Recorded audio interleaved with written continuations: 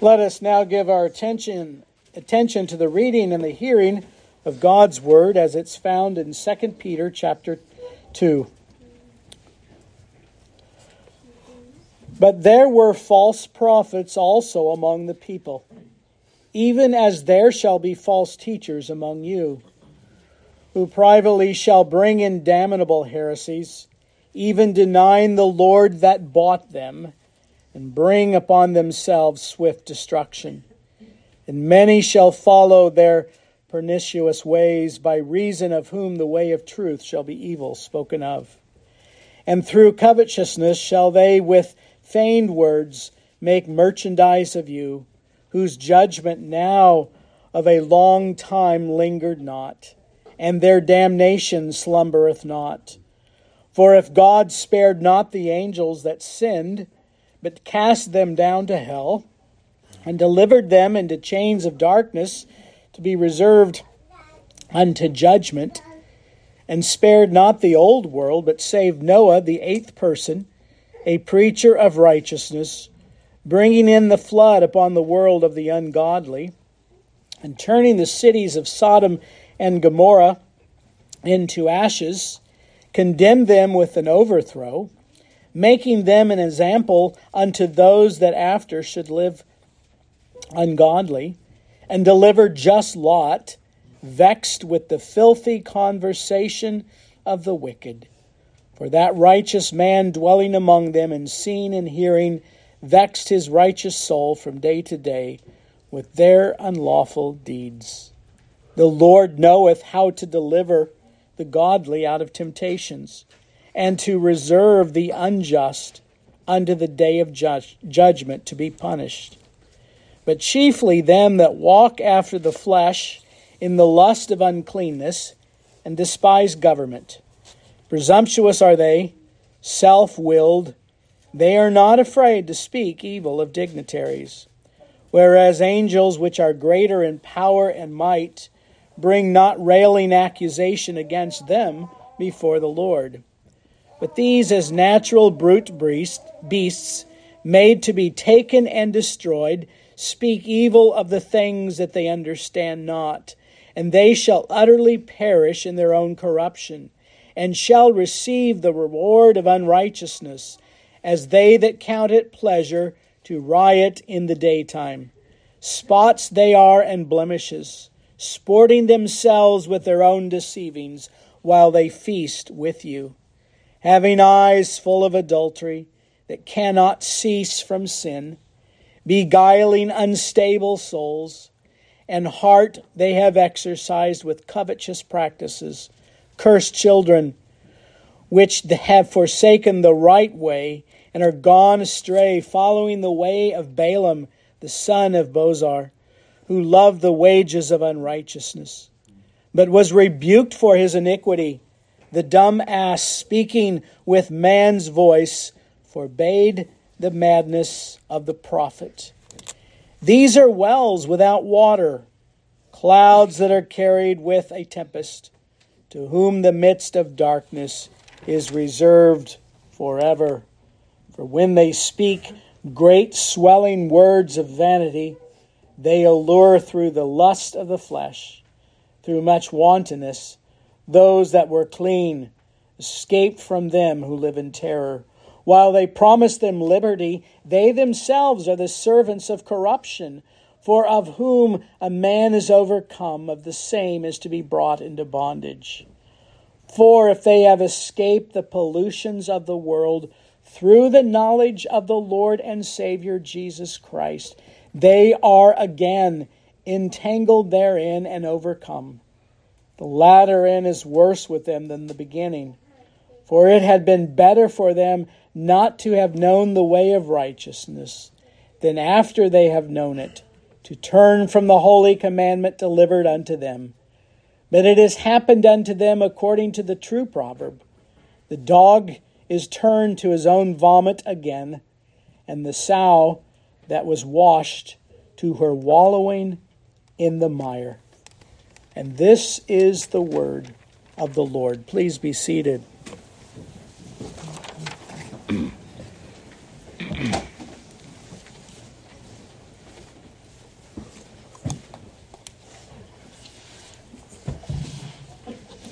Well, as we began reading through 2 Peter this past Lord's Day, we are reminded there, particularly in chapter 1, that Peter's purpose in writing this second epistle is to encourage believers in holiness and to warn them against false teachers.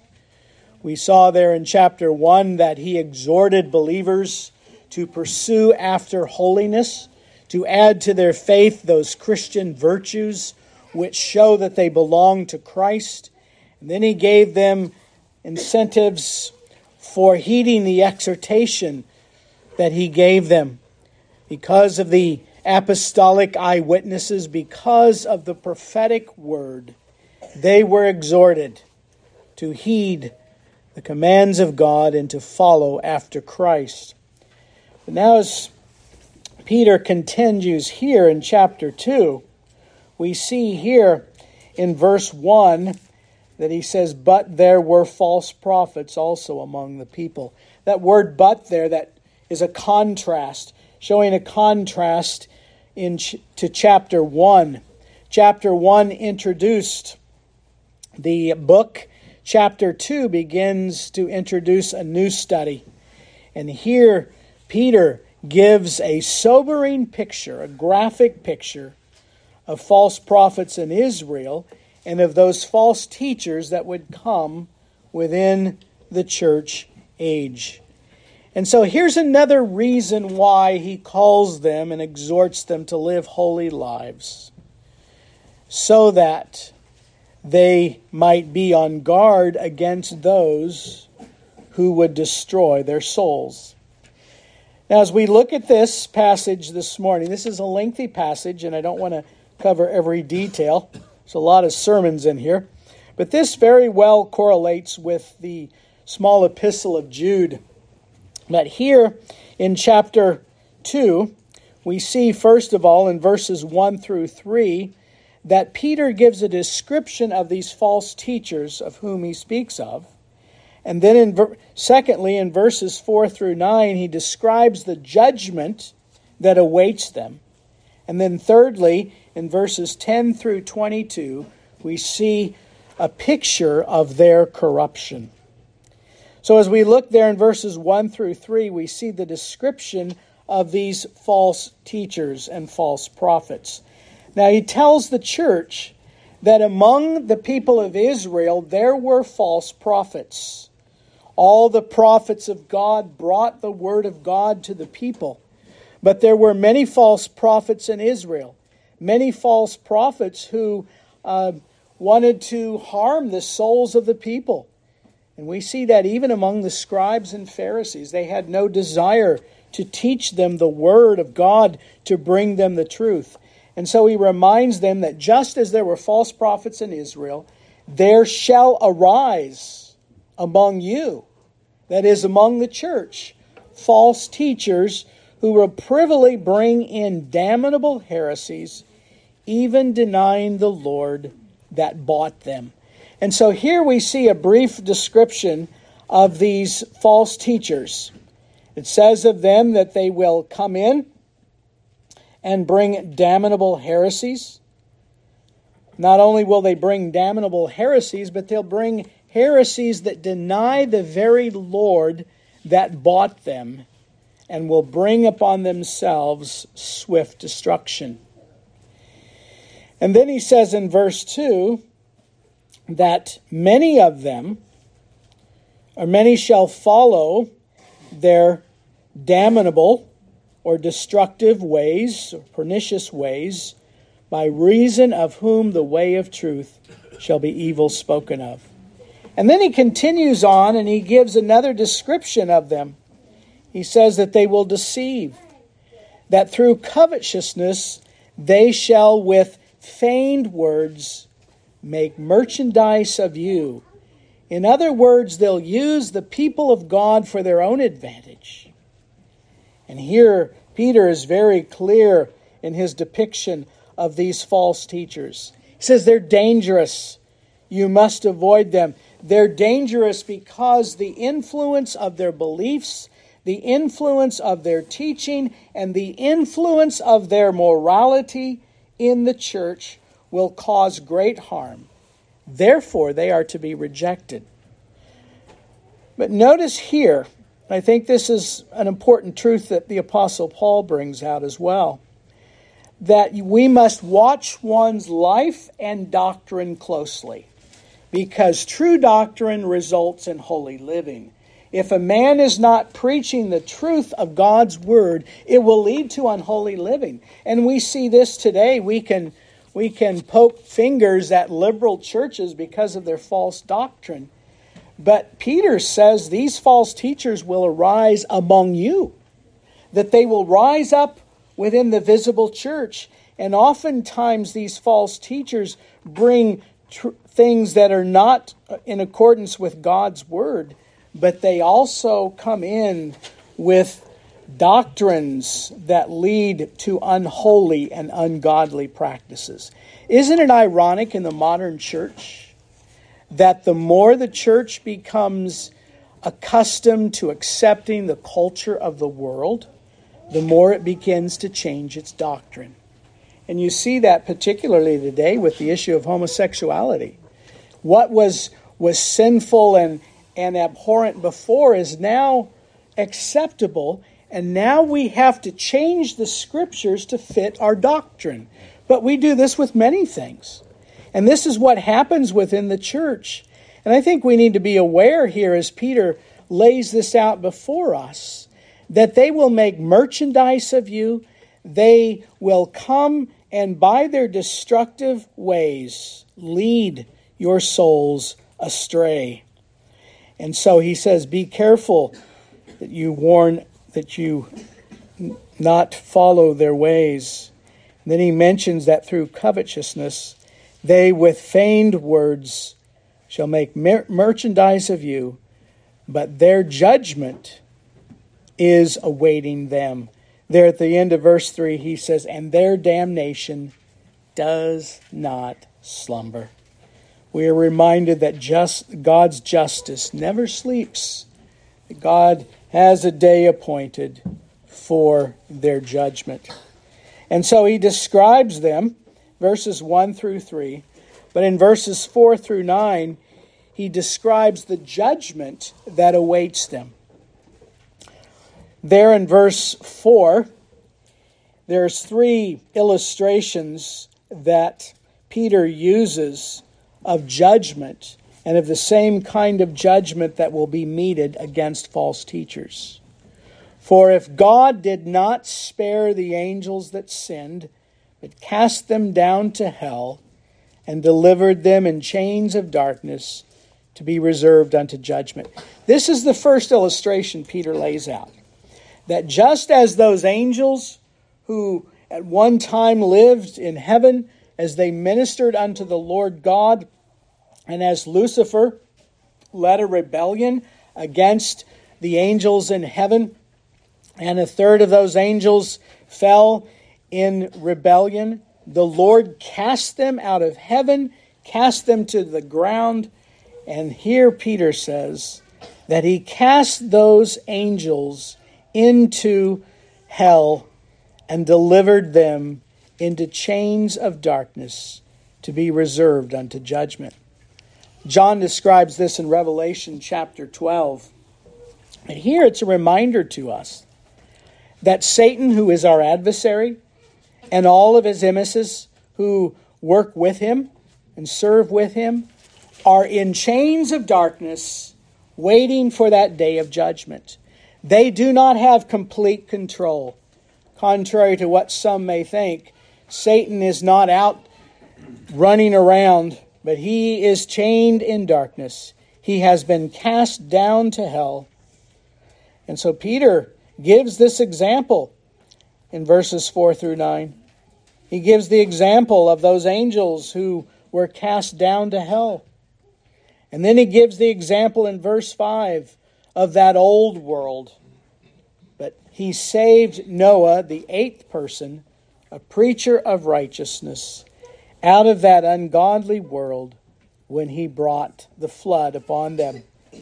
Here Peter makes reference to, and he will make reference to this again in chapter 3, that there are 3 ages of which the New Testament speaks of.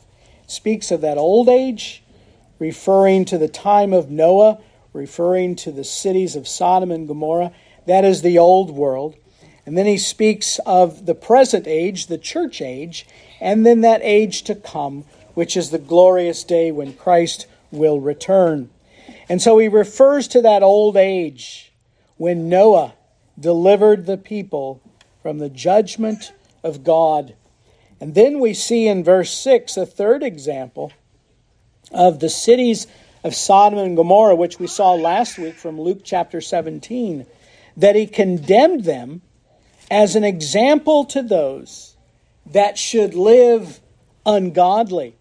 And so Peter says this should be an example not only to false teachers, but to all who live ungodly lives, that there's coming a day when they will suffer the full wrath of God. And then he refers to righteous Lot, who was vexed with that filthy conversation or that filthy life of those in Sodom and Gomorrah. Here he shows, and we see this in Jude 7 as well, that by their lawless and sensual behavior, it vexed his soul. It tormented his heart, for he loved God. He loved God's law. And then he reminds the people, as he writes to them, that the Lord knows how to deliver the godly out of temptation.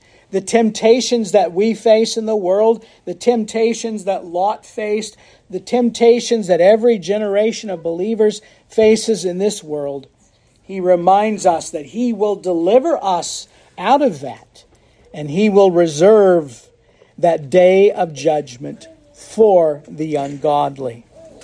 And so here, Peter gives a graphic depiction of the day of judgment reserved for these false prophets.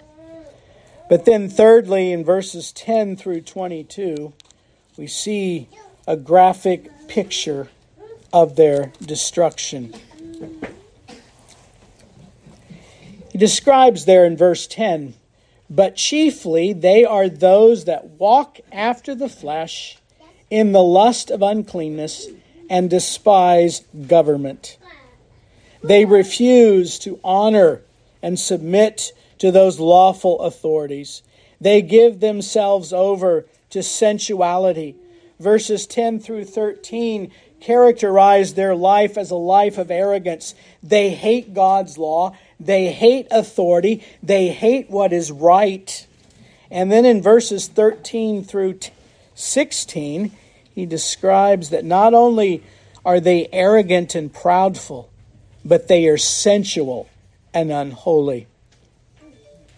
There in verse 13 it says, "And they shall receive the reward of unrighteousness, as they count it a pleasure to riot in the day. Spots they are and blemishes, sporting themselves with their own deceivings, while they feast with you."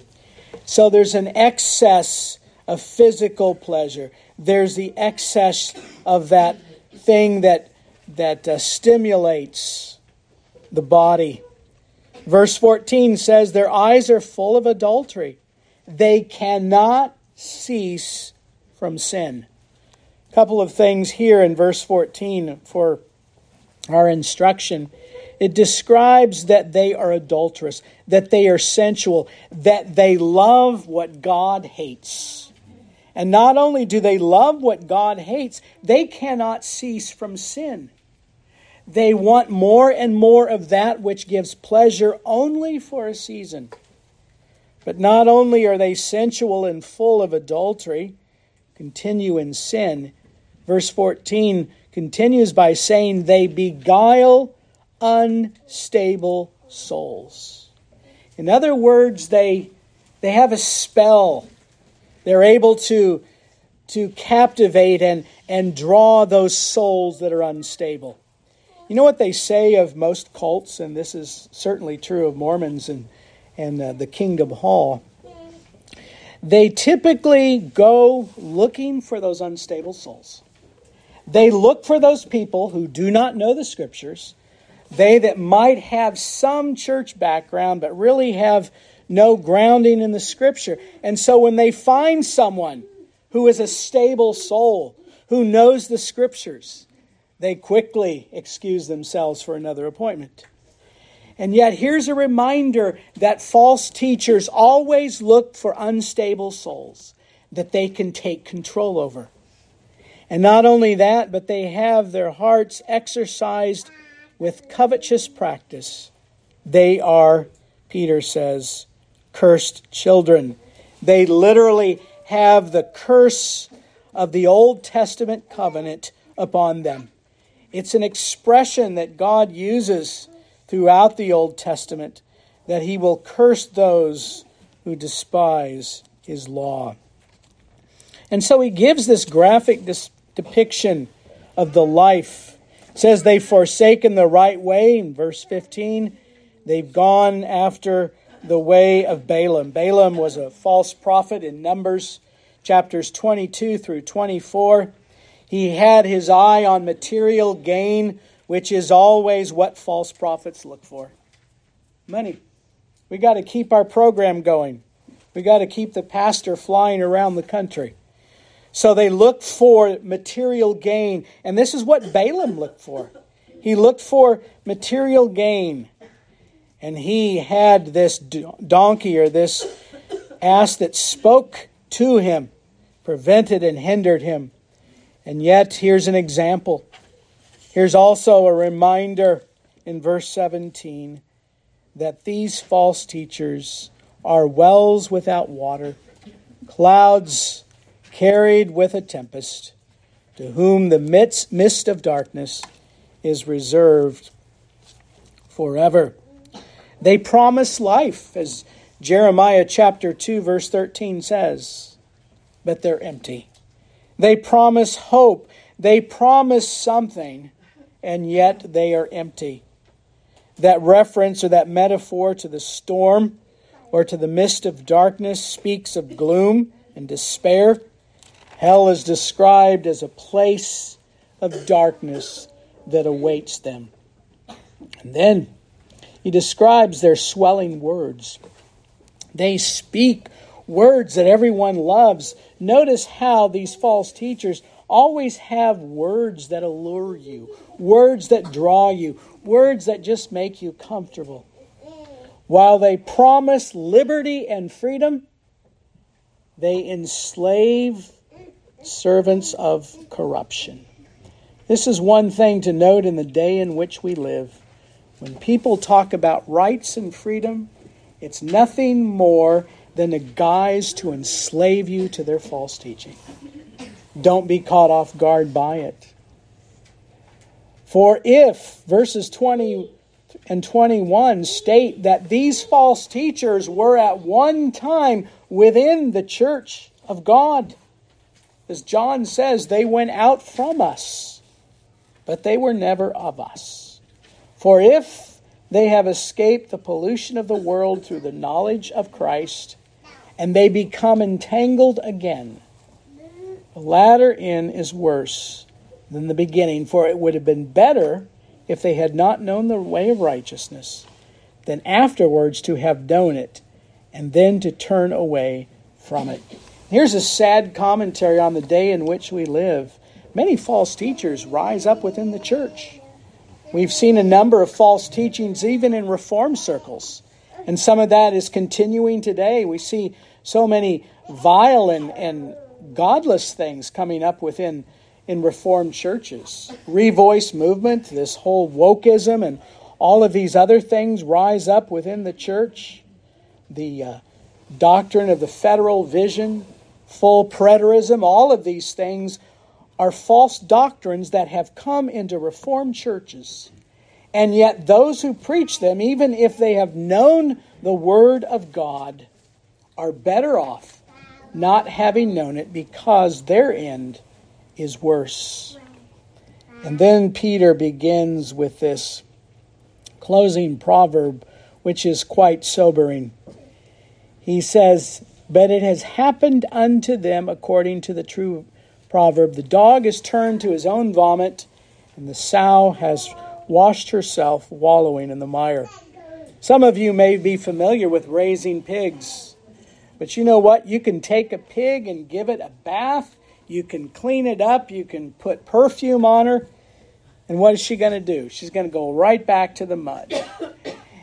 And no matter what you do with a dog, there is that nature of a dog that wants to eat its own vomit.